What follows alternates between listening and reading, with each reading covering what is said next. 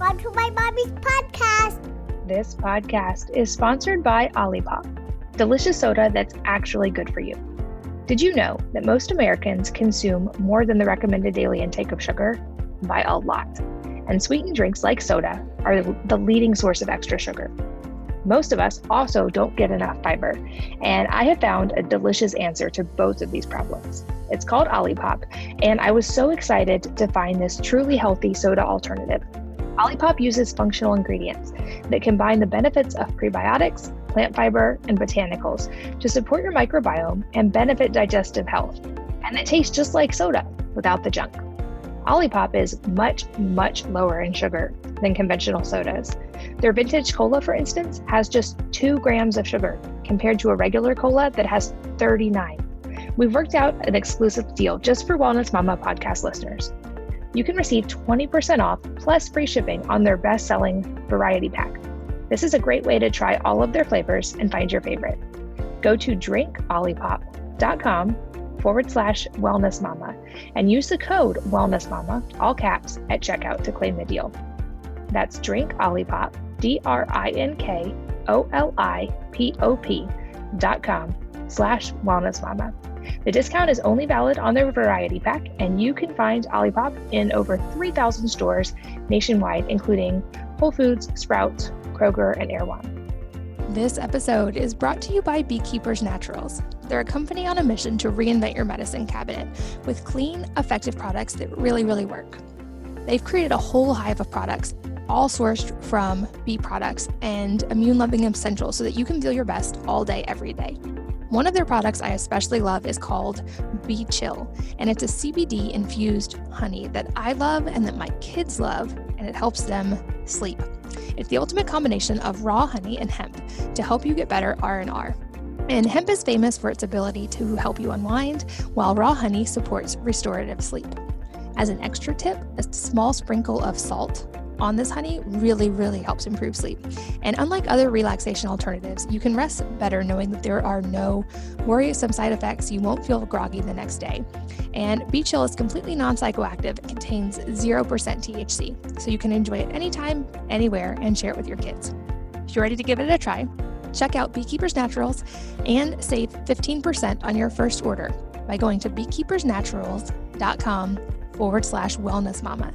That's BEEKEEPERSNATURALS.com/wellnessmama to save 15%. Hello and welcome to the Wellness Mama podcast. I'm Katie from wellnessmama.com and wellness.com. That's wellness with an E on the end, my new personal care line. This episode is one of my favorite ones I've ever done, and a must listen for any parent. I'm here with someone I highly respect, Dr. Michele Borba, who is an educational psychologist. She's a former teacher and she's a mom, and she's recognized for her ongoing research on the field of success in kids and how to raise resilient kids. I think this is especially important right now. We go deep on a lot of these topics, but she has a book called Thrivers, and it's a science-backed guide that really helps parents and teachers impart to kids essential character traits that correlate with success. And these are also especially important in our rapidly changing and anxiety-driven world, especially this past year. And I think her research on resilience and these traits and how to tangibly build these traits as a foundation in your children is highly impactful and extremely beneficial to our children and to our family units. You'll find me agreeing with so much of what she says, and I feel like we are very much in alignment on a lot of these topics. I think you will learn a lot. I certainly learned a lot from this episode and from her book, which I will link in the show notes. Highly recommend that you check it out. Without further ado, let's join Dr. Borba. Dr. Borba, welcome to the podcast. Oh, thank you. I'm so glad to be here and speak with you. Oh, likewise. I think this is such an important topic all the time, and especially right now in a year like this, there's just so many different things I really want to delve into with you today. And this is such a topic close to my heart as well. So I'm a mom of 6, and I've talked a little bit about this on the podcast, but when my oldest was getting towards school age, I looked and tried to evaluate what was going to best prepare him for whatever the future would look like, which we can't even predict. My job certainly didn't exist when I was 5, and realized that none of the available options, whether it was homeschooling, private school, public school, completely did that. And it made me step back and question, well, what do kids actually need to become successful adults? And I realized it was very much more focused on character traits and skills than knowledge and output in a school environment.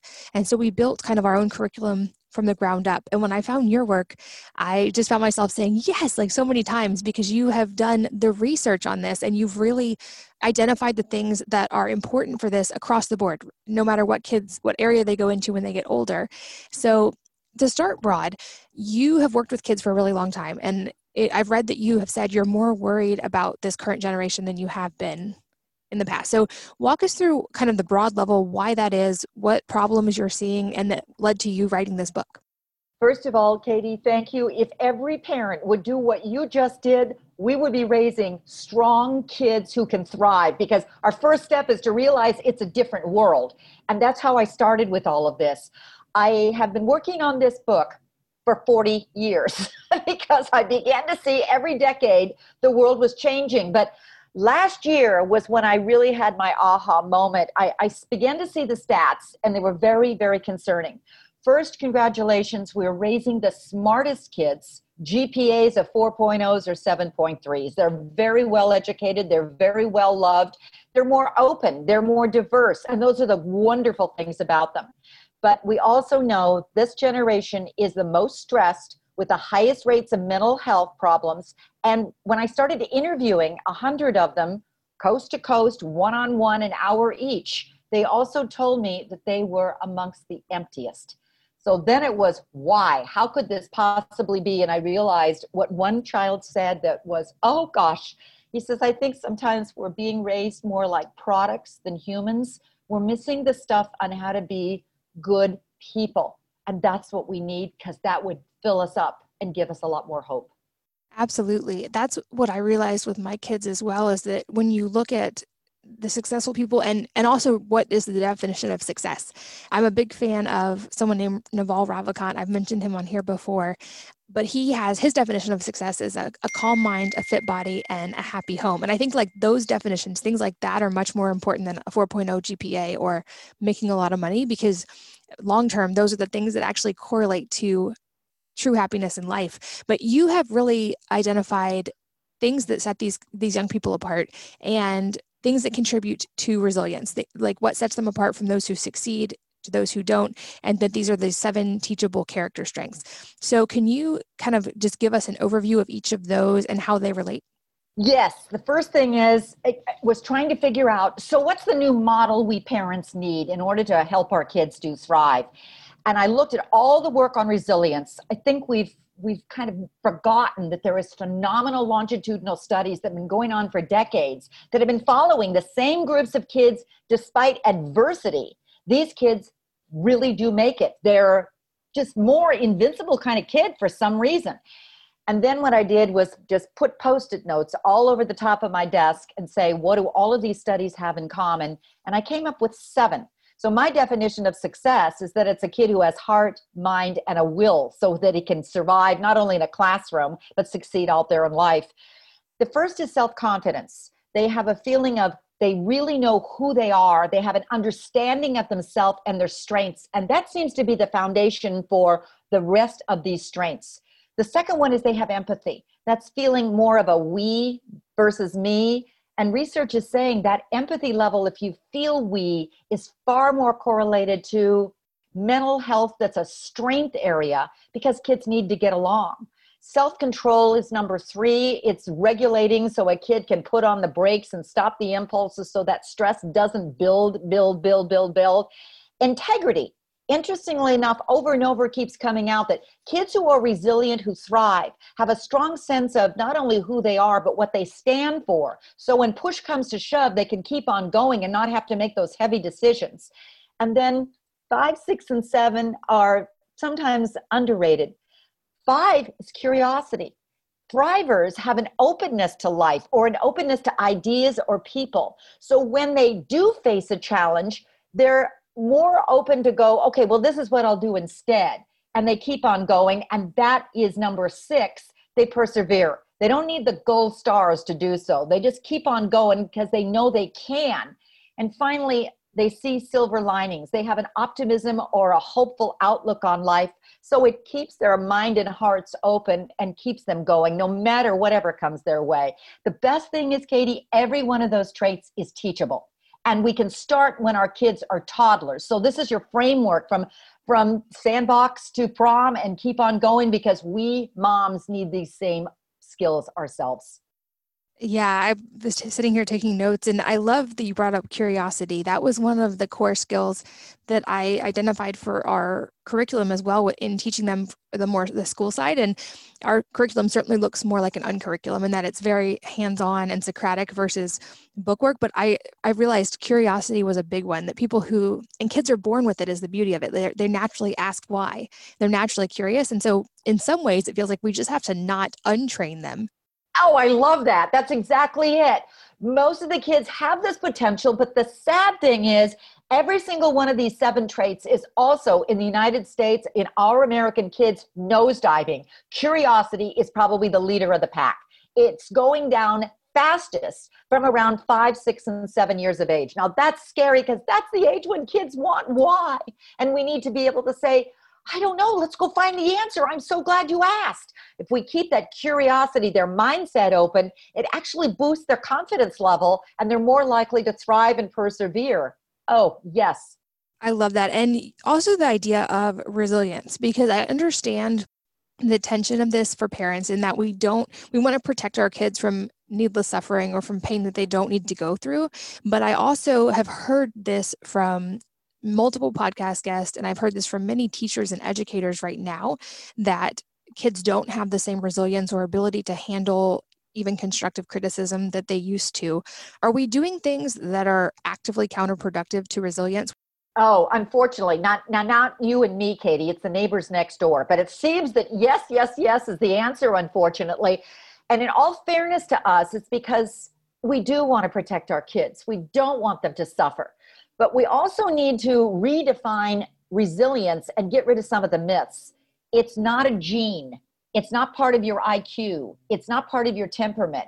Every bit of research is really telling us that we can teach resilience from an earlier age because it's not fixed. It's stretchable.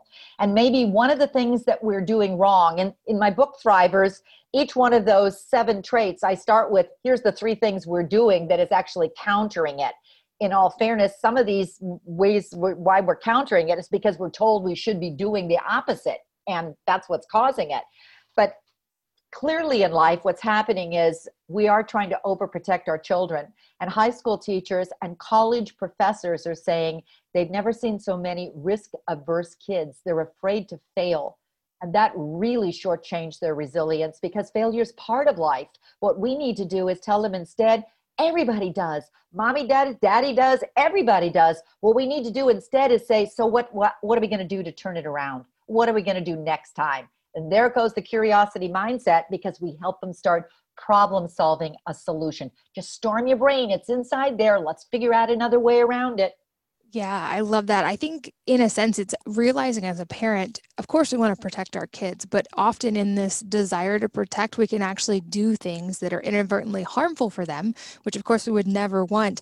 And I've seen that same trend, even with the younger employees, of just being very risk averse or not wanting to do something unless they are already good at it. And I noticed that trait in myself as well. It's something I've had to work through in therapy a little bit, is being a firstborn in a very academic family and very driven. And I think also maybe being told you're smart at a young age can be counterproductive. Yes. But because of that, I had this, I didn't want to try things that would show that I wasn't good at something, because it felt like some of my identity was predicated on that. And so I think that's a really important point, and to recognize consciously as parents that in our desire to protect our kids, we have to look at the whole picture. We can't just look at keeping them safe from experiencing discomfort, when sometimes short-term discomfort is a path to much longer-term happiness when it leads to learning. You also mentioned tolerance for failure, which I think is really important. And I'm seeing a lack of this in a lot of kids these days, and also in employees. One way at our house that we've been helping our kids learn that failure can be a great thing is through playing chess. They've all gotten interested in chess. And I've explained, you have to lose a good couple hundred games before you can start to see the patterns and get good. But it's great to facilitate those questions and frame failure as, if you learn from it, it's a great thing, because after every game we can say, well, what did you notice? What patterns came out of that? Or what will you do differently next time? So I'd love any other tips on that, of how can we start to shift our own mindsets and our kids' mindsets to have a higher tolerance for failure and to go into that curiosity. Well, first of all, Katie, you've done exactly the first step, and that is figure out, what do you all do in your home? Is it chess? Is it Monopoly? Is it Chutes and Ladders? Is it whatever that you can use as a learning opportunity? Because games seem to be a fabulous way to not only teach sportsmanship, but also grit. And when you do start to fail, all of the research, the science is saying, don't emphasize the end product. How many did you get right or did you win? But how hard you're working to stick in there, your effort. If we do that alone, all of the science says we actually stretch the child to stick to a task longer. So first step is, whatever your child is doing, praise not for the end product, what you get, but praise for, hey, I saw how hard you're working. You're getting better. Yesterday you did here. Tomorrow you're doing here. Every time the kid says, I can't, you say yet. You can't do it yet. But if you hang in there, you'll get better and better. So you're stretching the child and helping them realize they've got to have a growth mindset. And really, success is a matter of how hard you exercise those muscles and stick in there. Second of all, I think your new mantra as a mom is never do for your child what your child can do for yourself. Watch to see what they can do and make sure your footwork is stepping back.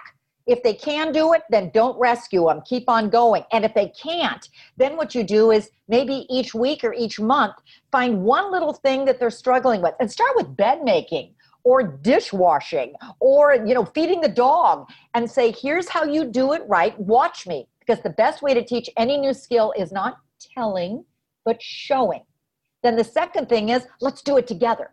When you do it together, you're actually helping your kid practice with you, whatever the skill or the task is, from chess to, wiping down the tables to doing the homework. Then you say, now show me you can do it. And once the child can do it, start stepping back. So it's really show, do together, and then do alone. And if we keep doing that for every single skill we want to teach our child, what you're doing is stretching resilience and stretching that sixth trait, which is perseverance. Yeah, absolutely. And I think of that often, of our goal being to raise adults, not children, obviously. So, and I remember being a teenager and how by even like 13, I thought I was pretty independent. And so my goal with my kids was, by the time they reach that age, I wanted them to have the foundational skills to be functionally independent, even while still living in my house. We are very big on entrepreneurship. So when ours hit that high school age, we help them start a business. And I've mentioned this on the podcast before, but we have a contract with them that before they can drive or have their own phone, they have to have a profitable business for a year. It could be a very small profitable business, but so many skills are built into that, including perseverance and consistency, learning from failure. And I also think it's really important as a parent to lead by example when it comes to that, to whether it's resilience and grit or getting out of your comfort zone or a high tolerance for failure. Because I remember being a little kid and thinking my parents had, they seemed like this competent giant who knew everything, like they could figure everything out. And seeing them work through struggles was really impactful for me, whether it was something they were working on in the house and having to figure it out. And so I wanted to make sure my kids also saw examples of that. And so I've taken up pole vaulting with my kids so they can see something I am definitively not good at yet, but trying to get better. I also love that you use the word yet. That is in our house all the time. If anybody says they can't do anything, I'm always like, yet. And it's kind of even rippled over into our friend group, such that we had a friend over the other night and he said yet. And my youngest was like, you and my mom always say yet. But I think like those small changes can have such a big difference in long-term mindset. And I love that you also brought up a growth mindset. Can you kind of explain what the overview of what a growth mindset is and how that differs from a fixed mindset? Oh, yes, because that alone is one of those simple little practices that once you get the power of why it matters, you'll actually implement it into your parenting on an everyday basis. It's Carol Dweck. Her research is profound. She started as a teacher and realized that for some reason, all the kids were gifted and they're all doing math, But for some reason, one class was far more successful than the other, particularly when it came to overcoming frustration. At the end, one class was far successful in terms of the grades. She started looking at the teaching strategies and she realized they were teaching exactly the same curriculum, but one teacher was praising the kids differently. Teacher number one, whose kids didn't get the over the top grades and actually were started to plateau, were always praised for the end product. How many did you get? Why did you miss those? Teacher number two was praising for, you hung in there, you didn't give up. She praised the effort. What happened is that the children with the praising the effort began to realize what they did, how hard they worked mattered, because they were developing a growth mindset. Success isn't a matter of IQ. It's really a matter of how hard you work.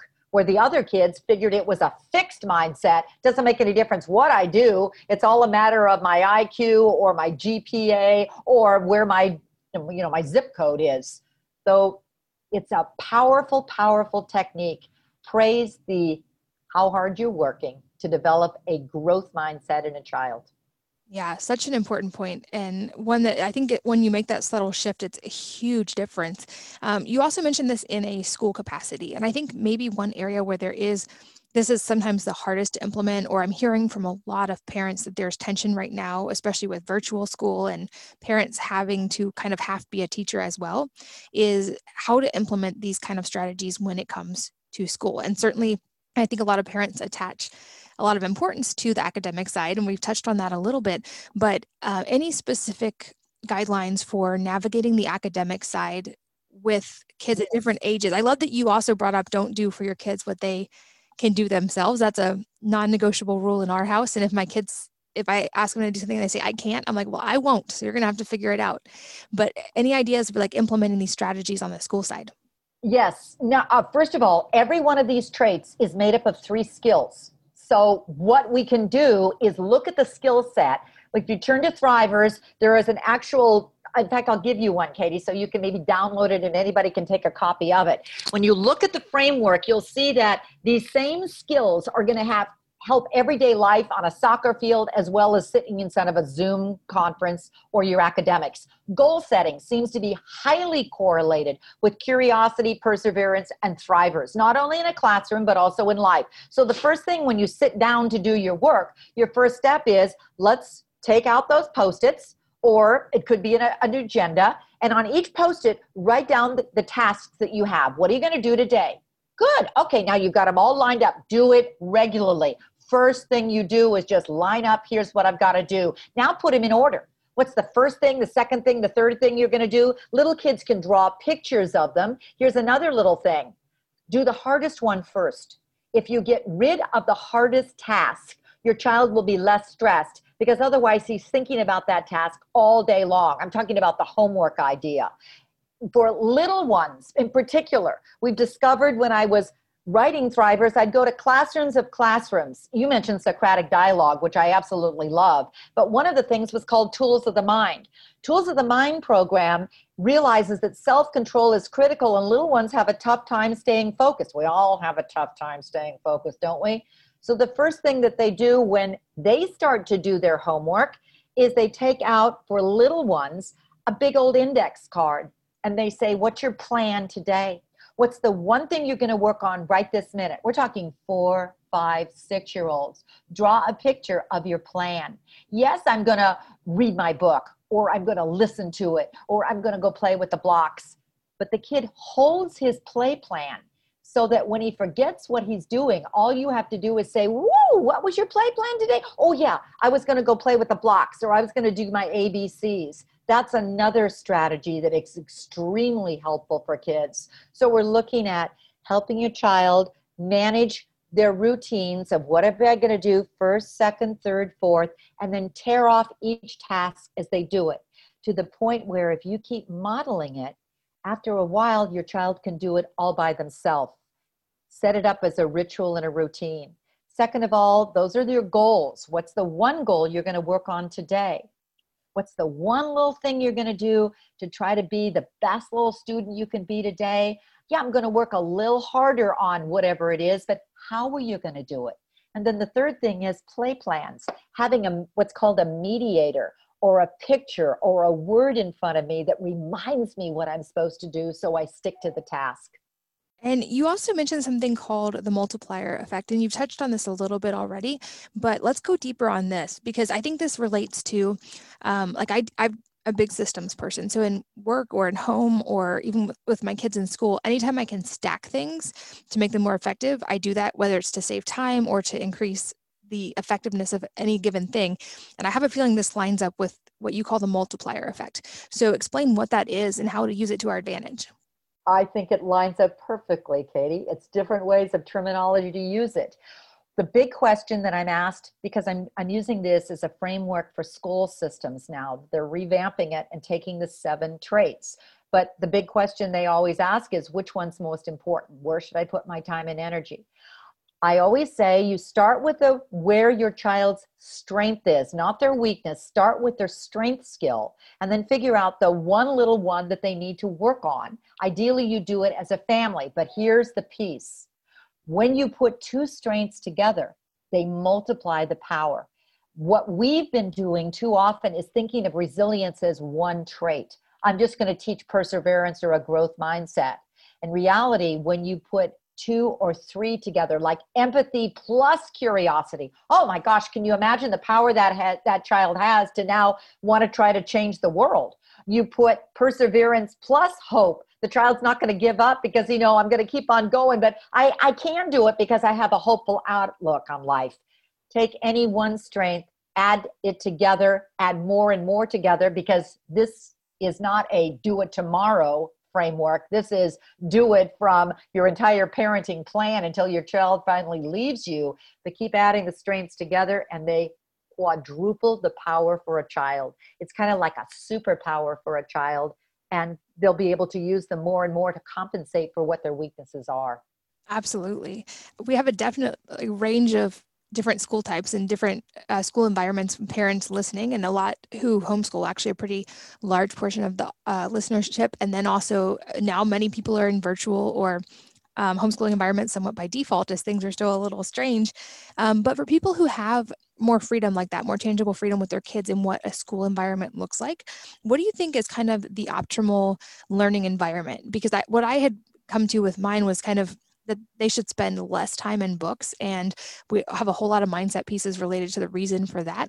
But if we could set up the optimal kind of learning environment for kids and home environment, what would that tangibly look like? Oh, what a great question. I saw it in the most interesting place in the world, Beirut. Here's a place where very, very difficult times, but I happened to walk into the American Community School, and it's called the Reggio Emilia School.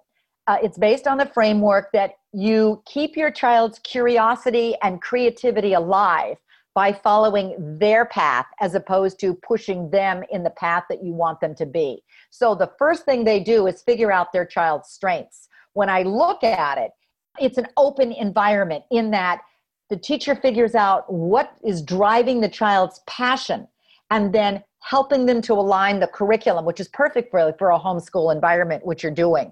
As a result of it, the science says it actually will help your kid stick to a task longer, because kids stick to tasks longer when they have what's called flow. They have this feeling of, oh my gosh, I'm intensely interested in it. I really like this. And so they keep pushing and pushing and pushing. Now, here's the thing that we have to keep in mind. The average child in the United States gives up a real talent around the age of 13, says University of Chicago. That's a travesty. Why do they give up their talent? They tracked kids who were enormously talented because they said they didn't have enough practice time. They didn't have enough time to go with I don't care if it's violin or woodwork or computer processing or reading or whatever. So their first step is figure out what your child's strengths areas are and make sure you build in time or carve it in to follow that path somewhere along the way, because that's what's going to help your kid develop that confidence and hope and thriving potential. It doesn't mean you're going to alleviate the rest of the curriculum content, but at least follow the child's path because it helps them thrive. keep a more open-mindedness in terms of watching the child. What do they gravitate towards? What are they more interested in? What gives them joy? And build that into the curriculum content. A more open-ended pace. That curiosity doesn't have a fixed, here's the answer. You're helping your child figure out, well, I don't know that answer. That's a great question. What do you think? Let's keep going. I love the entrepreneur that you're mentioning, because gap years and businesses and entrepreneurs of figuring out where your passion lies actually helps your child develop all the strengths of resilience. It's just finding what works for you and your family, Katie. There's the answer. That's so great. And I often think of some of the great polymaths and thinkers, and it's always funny to me because you hear people mention people like Leonardo da Vinci or Ben Franklin or even Thomas Edison or these kind of great thinkers. And then they say things like, isn't it amazing what they accomplished with so little formal schooling? And I'm like, or maybe they accomplished that because of so little formal schooling. They got to keep their creativity. Yes. I'm jumping in because one of the things I did in Thrivers is find a story about a real kid who was extremely successful but overcame adversity. And I love Albert Einstein. I absolutely adore it. He did not do so well in a classroom because he was so curious and he drove teachers crazy. But what his parents did at a very early age is figure out what drove his passion. His dad giving him a compass, and he spent years with that compass trying to figure out gravitational forces just based on a compass. That was a fluke from a parent going, wow, he's really interested in that. But everything was an openness, from giving him the books that he seemed to like, giving him the violin because it seemed to interest him, following the passion. You mentioned Thomas Edison. Thomas Edison, I adore, also had enormous difficulties in a classroom. But what his mom would always do is help him when he made a mistake, figuring out, so big deal, what are you going to do differently? When he was asked, how did you possibly invent more inventions to any other name known to man, make so many incredible contributions to inventions? He gave the greatest answer. He said, I always would keep journals and journals and journals of what I did wrong. If I couldn't figure out what I did wrong, then how could I possibly make it right? I'd focus in on how to tweak it the next time. He wasn't overcome with the mistake. He wasn't paralyzed from it. He just figured out that mistakes are a learning opportunity. That's a gold mine as well, because that's what keeps that perseverance, that habit number 6, open. That reframe alone, I think, is absolutely life-changing for people. And we've talked so much about curiosity. I think this is also really important for us as adults to really cultivate our mindset and our curiosity about life. I'm a huge fan of Charlie Munger, and he has a quote along the lines of, anytime you make it through a year and don't question and dismantle a firmly held belief, then it's a wasted year. Oh. And I feel like this is another area that we as adults have to model, but this is a practice I do every year, is to go through and I make a list of anything I think I would say I believe with some certainty to be true.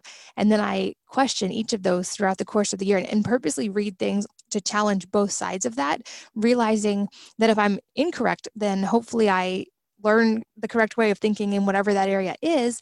Or if I've already reached a good conclusion, hopefully I've at least learned empathy for the other side by questioning it. And I think people hear that and they're like, oh, that's a great idea, until you have them start questioning things like, is the normal school system, the way we teach kids, is it actually good? Do kids need to go to college in every scenario? I would argue actually there are times when they could potentially be much more effective by pursuing other options. But I think that curiosity extends to adults as well. And maybe we're seeing a little bit of an epidemic of adults having trouble with that. Yes, because curiosity keeps you open to ideas and to people. And when you add curiosity to empathy, you're creating a far deeper thinker. That's, I would say, is critical on our list as moms these days, because we're dealing with a population of children. In all fairness, they're being raised in a cut and paste world where they quickly can look up, they can Google everything they want, and too often they take whatever the thought is at value and go, that has to be the truth. We have to make them dig deeper and figure out. And it could be with people. Take a moment, look at that person. How do you think she feels? How do you know? Why is she feeling that way? How would you feel if that were you?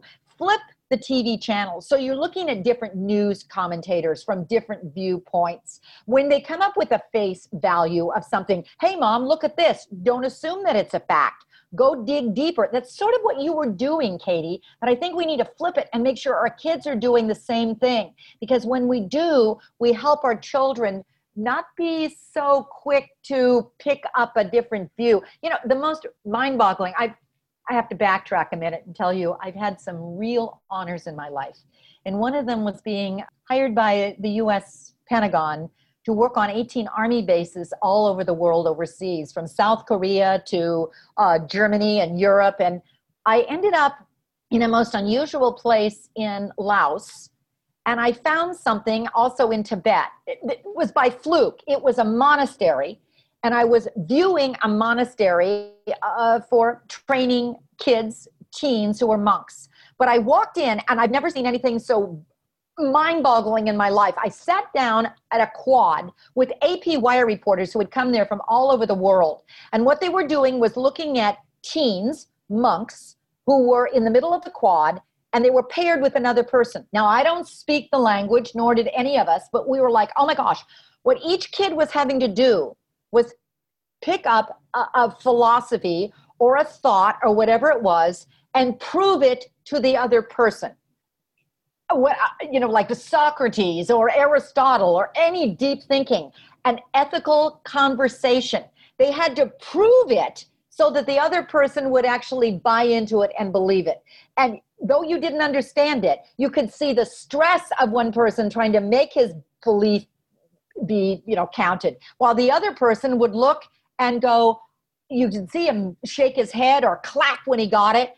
The professors and the teachers were on the outside corner. They never intervened unless there was really a hardship and a child needed to, I don't know where to go with this one step more, thinking, oh my gosh, we could be doing that in family meetings. We could be doing that anytime we needed to explain a child. We could be having the child turn it around and go, I think this is right, Mom. And you being able to turn it around and say, prove it. Why do you think that? It's kind of like that debate that we used to do, but we could have the kids do healthy debates in our homes, and it opens up their minds to all kinds of possibilities. And once again, it helps them, according to the research, thrive. I agree. And I have said before, I think very much we are kind of the sum of the questions we ask ourselves. I think the questions we ask our kids kind of become their inner questions. So it's a huge responsibility as a parent, but we can give them so much through the way that we help them shape their mindset and their questions on a tangible level. I noticed this in my own life when I was struggling through health challenges or trying to lose weight over the years. When my questions were things like, why is this so hard? Or why can't I lose weight? My brain would jump in and be like, oh, well, here are all the reasons. Obviously, you have thyroid disease and you have 6 kids and blah, blah, blah. And when I changed my questions to be, how is this so easy for me? Or why is it so much fun to do all these things? Then my brain started answering the right questions. And I think we can give our kids that gift by helping them curate those really good questions early on. I also love using the phrase, I think Amy from Positive Parenting does this as well, but I use the phrase, convince me. So instead of just being the like arbiter of you can or can't do this, if it's something I think that might be a little out of their maturity level, but that they would reasonably be okay to try, instead of just saying yes or no, I'll be like, well, explain it to me, convince me. Why do you think this is a good idea? And put that burden of kind of explanation on them, and to help them get a chance to develop the skills of having to work through that both mentally and verbally. But I'm a big fan of curating our inner questions and learning how to have our inner voice kind of work for us. And I think, like you've said, it all does tie into curiosity as well. Yes, it does. And I love you flipping it to the other child. That dialogue instead of a monologue. And one of the things that I was looking at in Thrivers is so many of the researchers were saying, at a young age, our little ones ask so many wonderful why questions. And after a while, we get tired of their why questions. So we come up with a yes or no answer. And what it actually does is cut off their curiosity. When you turn and you say, convince me, or why do you think that? Or tell me more, or I don't know that answer, but I'm so glad you asked. Let's go figure that out. That keeps their little hearts and minds open, because resilient children always have a more open-mindedness, so that when they do come up with a problem, they've had the ability along the way for us to let them know, don't get sidetracked by it. Don't feel like it's a wall. find the door to go through it by figuring out a different way. Brainstorming could be absolutely an incredible opportunity. We teach so many of our Fortune 500 companies, our business people, brainstorming, but we should be doing that at a far earlier age. Don't ever give your child the answer, but always say, I don't know, what's one more idea? What's one more idea? In fact, I always teach kids, just spark your brain by say the problem. Now, keep on brain. Remember that when we start sparking our brain, we come up with positive, positive, positive, no negative to somebody's ideas. Keep saying and assess one more idea, ask one more idea, until finally when you come up with the final answer and you've got 3 or 4 possibilities, go, okay, so which one are you going to choose and why? What you've done is you've role modeled how to help your kids spark their own brain when they're not with you. And those are the moments that they're going to need those traits so they can get through the door when there's a wall in front of them. Yeah, that's such a practical, tangible way to implement that. And I think that's been a fun thing, especially as my kids have gotten older, when they ask questions, especially as I'm questioning many of these beliefs in my own life. And very often my most honest answer to some questions is, I don't know, but let's figure it out together. That also ties into that confidence side of letting them see the process and realize like, okay, there's a problem I don't know how to solve, but I'm confident that I can figure out how, especially considering we all have the entirety of human knowledge at our fingertips in the form of a cell phone these days. This podcast is sponsored by Olipop, delicious soda that's actually good for you. Did you know that most Americans consume more than the recommended daily intake of sugar? By a lot. And sweetened drinks like soda are the leading source of extra sugar. Most of us also don't get enough fiber, and I have found a delicious answer to both of these problems. It's called Olipop, and I was so excited to find this truly healthy soda alternative. Olipop uses functional ingredients that combine the benefits of prebiotics, plant fiber, and botanicals to support your microbiome and benefit digestive health. And it tastes just like soda without the junk. Olipop is much, much lower in sugar than conventional sodas. Their vintage cola, for instance, has just 2 grams of sugar compared to a regular cola that has 39. We've worked out an exclusive deal just for Wellness Mama podcast listeners. You can receive 20% off plus free shipping on their best-selling variety pack. This is a great way to try all of their flavors and find your favorite. Go to drinkolipop.com/wellnessmama and use the code wellnessmama, all caps, at checkout to claim the deal. That's drinkolipop, drinkolipop.com/wellnessmama. The discount is only valid on their variety pack, and you can find Olipop in over 3,000 stores nationwide, including Whole Foods, Sprouts, Kroger, and Erewhon. This episode is brought to you by Beekeepers Naturals. They're a company on a mission to reinvent your medicine cabinet with clean, effective products that really, really work. They've created a whole hive of products, all sourced from bee products and immune-loving essentials so that you can feel your best all day, every day. One of their products I especially love is called Bee Chill, and it's a CBD-infused honey that I love and that my kids love, and it helps them sleep.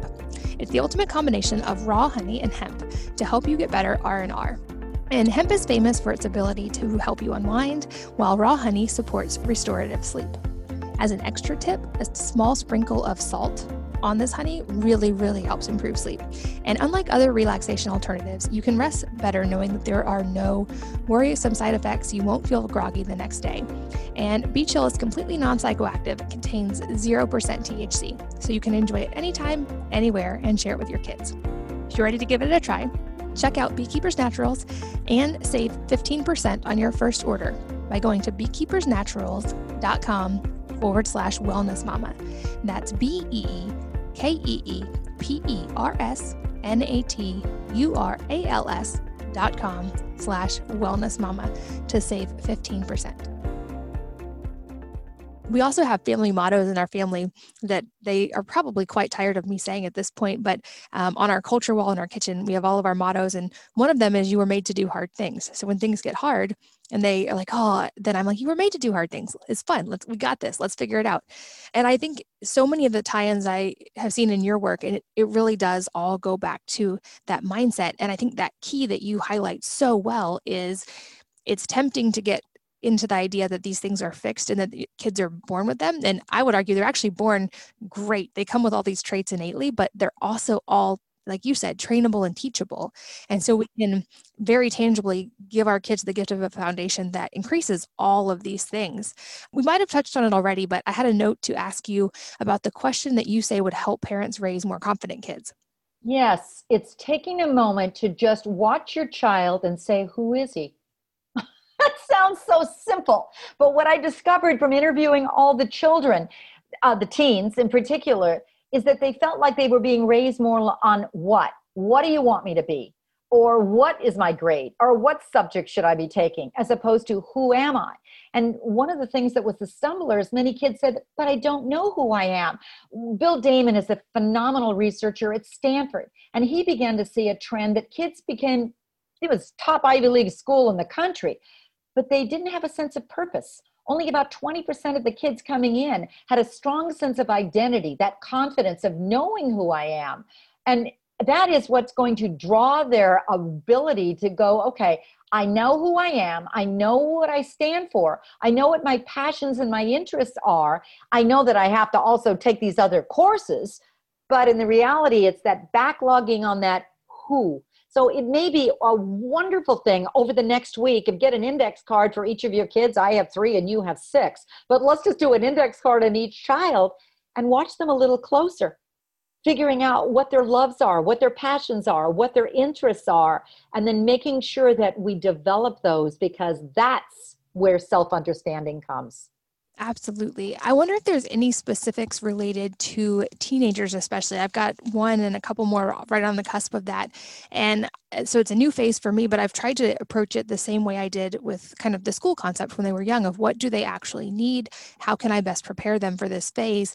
And realizing it seems like they psychologically, they actually do need to move into a lot of independence and autonomy at that age, because they're working on transitioning. Like you mentioned, they need a sense of purpose, which to some degree, I'm guessing they have to kind of form themselves. We can help, but that would need to come from internal. And then it seems like they have a very strong need for community, and not just in the family unit, but also in social circles as well. So I've been trying to figure out how to curate those things in my teenagers and build community and mentors for them that are maybe younger than I am, who they look up to. But do you have any specifics related to how we can really kind of help through those teenage years, which seem to be a tough point for a lot of families? They are a tough point for a lot of families, but you mentioned something, Katie, that I think is a gold mine. And that is what we do know is that community, or that empathy piece, is absolutely essential. The highest correlation to mental health needs is empathy and connection. Now, let's look at one step more, because now we have social distancing, we have isolation, and we're finding the reports are going to be coming out next week from Harvard that we've never seen so many lonely kids. How do you flip that around? When I asked the teens for ideas, they said, connect with our friends, which was interesting. That means you, me, we need to find our kids. We need to know who they like to connect with, their buddies. And then we need to maybe connect more with their mothers and find a way to help our kids do things out in the community or Zoom in the community. Why?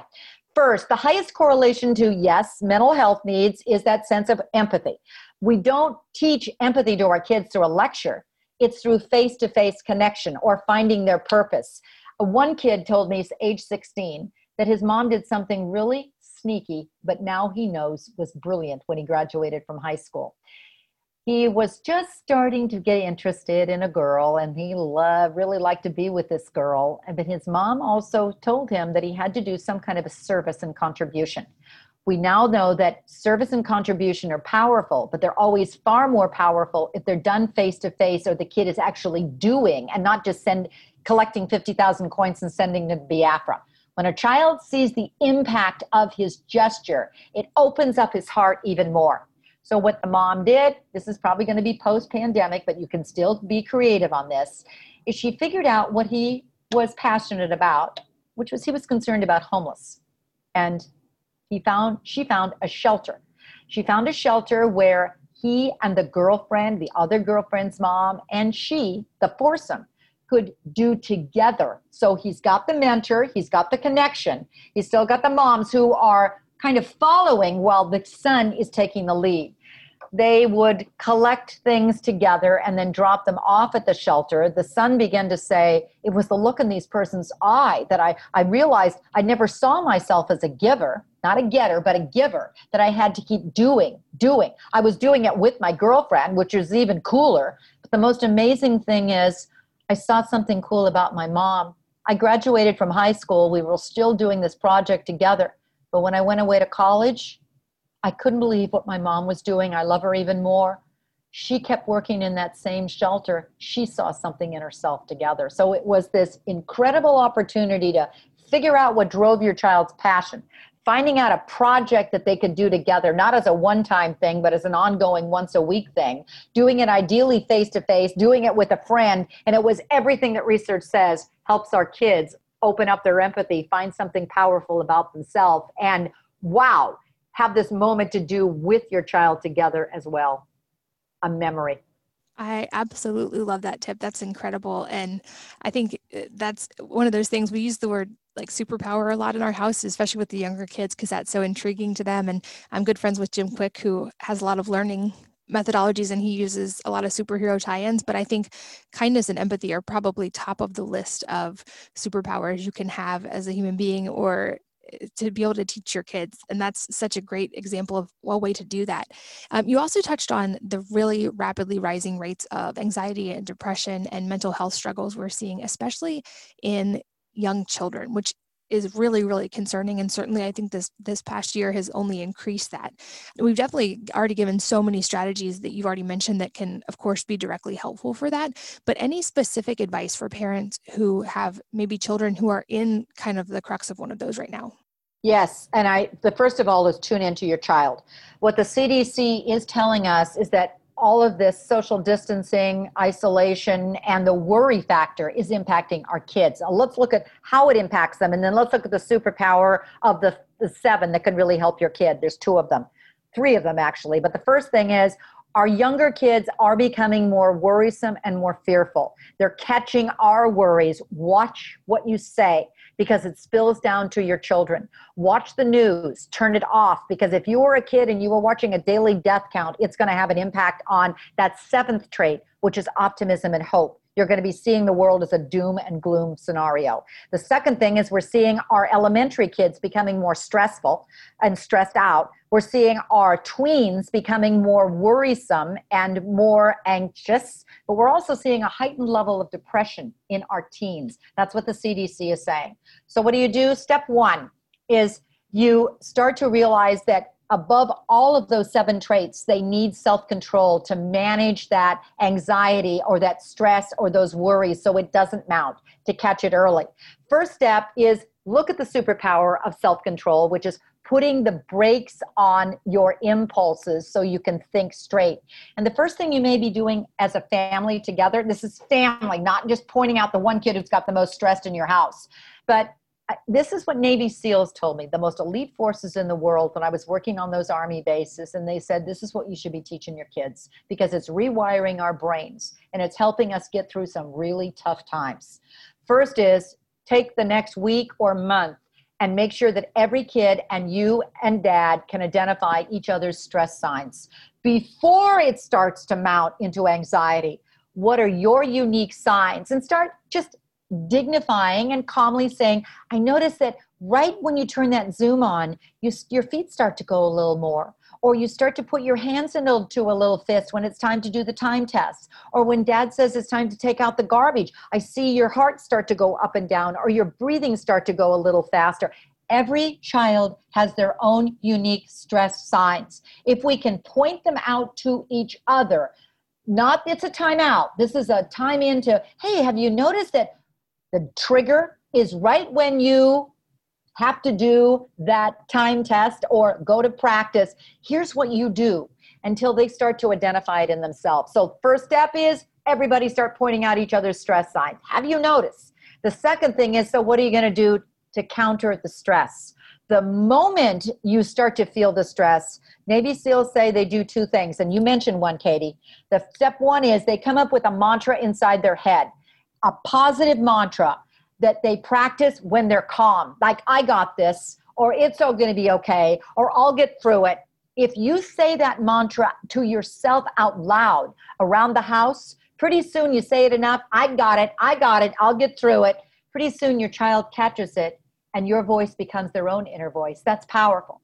The second thing they do is they take a slow, deep breath, but they do it the right way. They take a 1-2 breath. They take it deep from their abdomen or their tummy from a little kid. They write it up like they're writing up an escalator. Keep thinking, hold it. They get to the top. Then they slowly let it out. Your exhale is twice as long as your inhale. That is glorious because it's the fastest way to relax. You can't do that in the heat of the moment. But if you practice in calm moments and you make it into a regular ritual and routine, if you go to chapter 4 in Thrivers and you just look at the 50 ideas of how to teach your kid one strategy to calm down, and then you keep doing it again and again and again, what'll happen, it'll kick in. So step 1 is identify your kid's stress signs. Keep doing it over and over again. Step 2 is in a calm moment.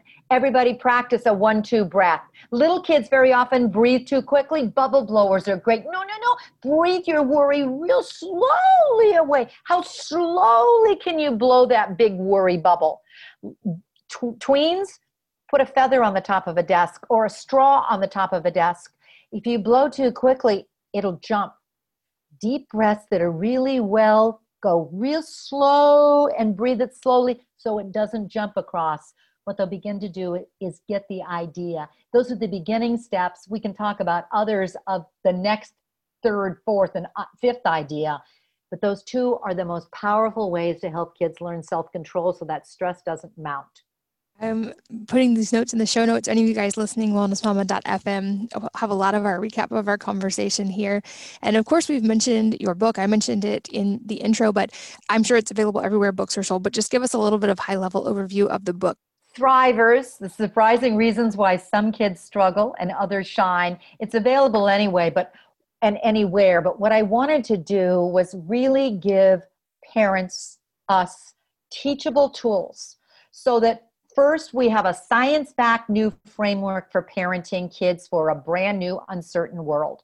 Here's the 7 most highly correlated skills that are going to help your child in the classroom as well as in life. Each one of those traits is made up of 3 skills. You'll get an evaluation tool at the very beginning, real simple, to figure out what your child's existing strengths are. And then what I really wanted to do that I hope you'll see in the book is it'll give you dozens of age-appropriate ideas. If you have a toddler or a preschooler, you just flip to the younger set ideas. So tweens, teens, middle school, elementary age, it'll give you dozens of ideas. Find one idea, like identifying your stress signs. That'll be in the book. But then over the next week, 2, 3, however long it takes, make sure that everybody has mastered that. And then you add on the next skill and the next skill and the next. My goal is to help us all raise a strong generation of thrivers. I love it. And like I said, of course, the link will be in the show notes at wellnessmama.fm or anywhere books are sold. You can find the book. And speaking of books, is there a book other than your own that has had a profound impact on your life? And if so, what is it and why? Oh, yes. I was in a very difficult place that I was on the killing fields, actually. And I was in a crying jag with a nosebleed, crying so hard on how people could be so cruel. I couldn't understand how this could have happened to humanity. But I walked outside and there was a little table and this book called The Altruistic Personality by Samuel Oliner. He's a psychologist who has done the most profound bit of research that is a wake-up call to all of us. I bought the book because what he did is he started interviewing rescuers in World War II who risked their lives to help perfect strangers from going into death camps. Now, how could a person be that way? He started interviewing after World War II hundreds of those rescuers and asked them, how'd you turn out that way? And every single one of them said, it was how I was raised. Now, that was my first, oh my gosh, how were you raised? The chapter on empathy, chapter 2 in Thrivers, talks a lot about it. Every one of them said the same 3 things. Number 1, Katie, you mentioned these. It was what my parents stood for in our family. You were to do the right thing. And we talked about that over and over again of what the right thing was. Number 2, my parents modeled it. Every time I looked at my dad or my mom, they always modeled kindness. They always modeled empathy. And number 3 is they gave us opportunities to do good. So we were required to do good, but the powerful thing about those little service projects, it helped us see ourselves as good people. And so when the push came to shove of that moment, I had to step in because I realized that's who I was. Thrivers, they have it inbred in them. It was my turning point in that book to go, wow, parenting really does matter. It's not a gene. It's not a trait. These are skills that are teachable. You figure out how you want your kids to turn out. Come out with that as your parenting plan. Thrivers is going to give you the option, but all of the science says we do make a difference and we better. And I think that's such an important point to end on, and maybe one that I think hopefully parents have intuitively thought of, but maybe not thought all the way through, which is that parenting is perhaps the most important work we will ever do. And we make plans for businesses, we make business plans, and we make plans for vacations. But how many of us sit down and write down an actual plan of what tangible things do we want to make sure that we get across to our kids and give them as skills before they leave home? And I think your work really gives such a good action plan for that. It's why I am a huge fan and so grateful that we got to chat today. I'm going to say out loud that I would love to do a round 2 if you're willing one day. Oh, would love to, Katie. Awesome. Well, Dr. Borba, thank you so much for your time. Like I said at the beginning, this is such an important topic and only more so right now. And I'm very grateful for your work. Thank you. And thank you guys, as always, for listening, for sharing your most valuable resources of time and energy with us today. We're so grateful that you did. And I hope that you will join me again on the next episode of the Wellness Mama podcast.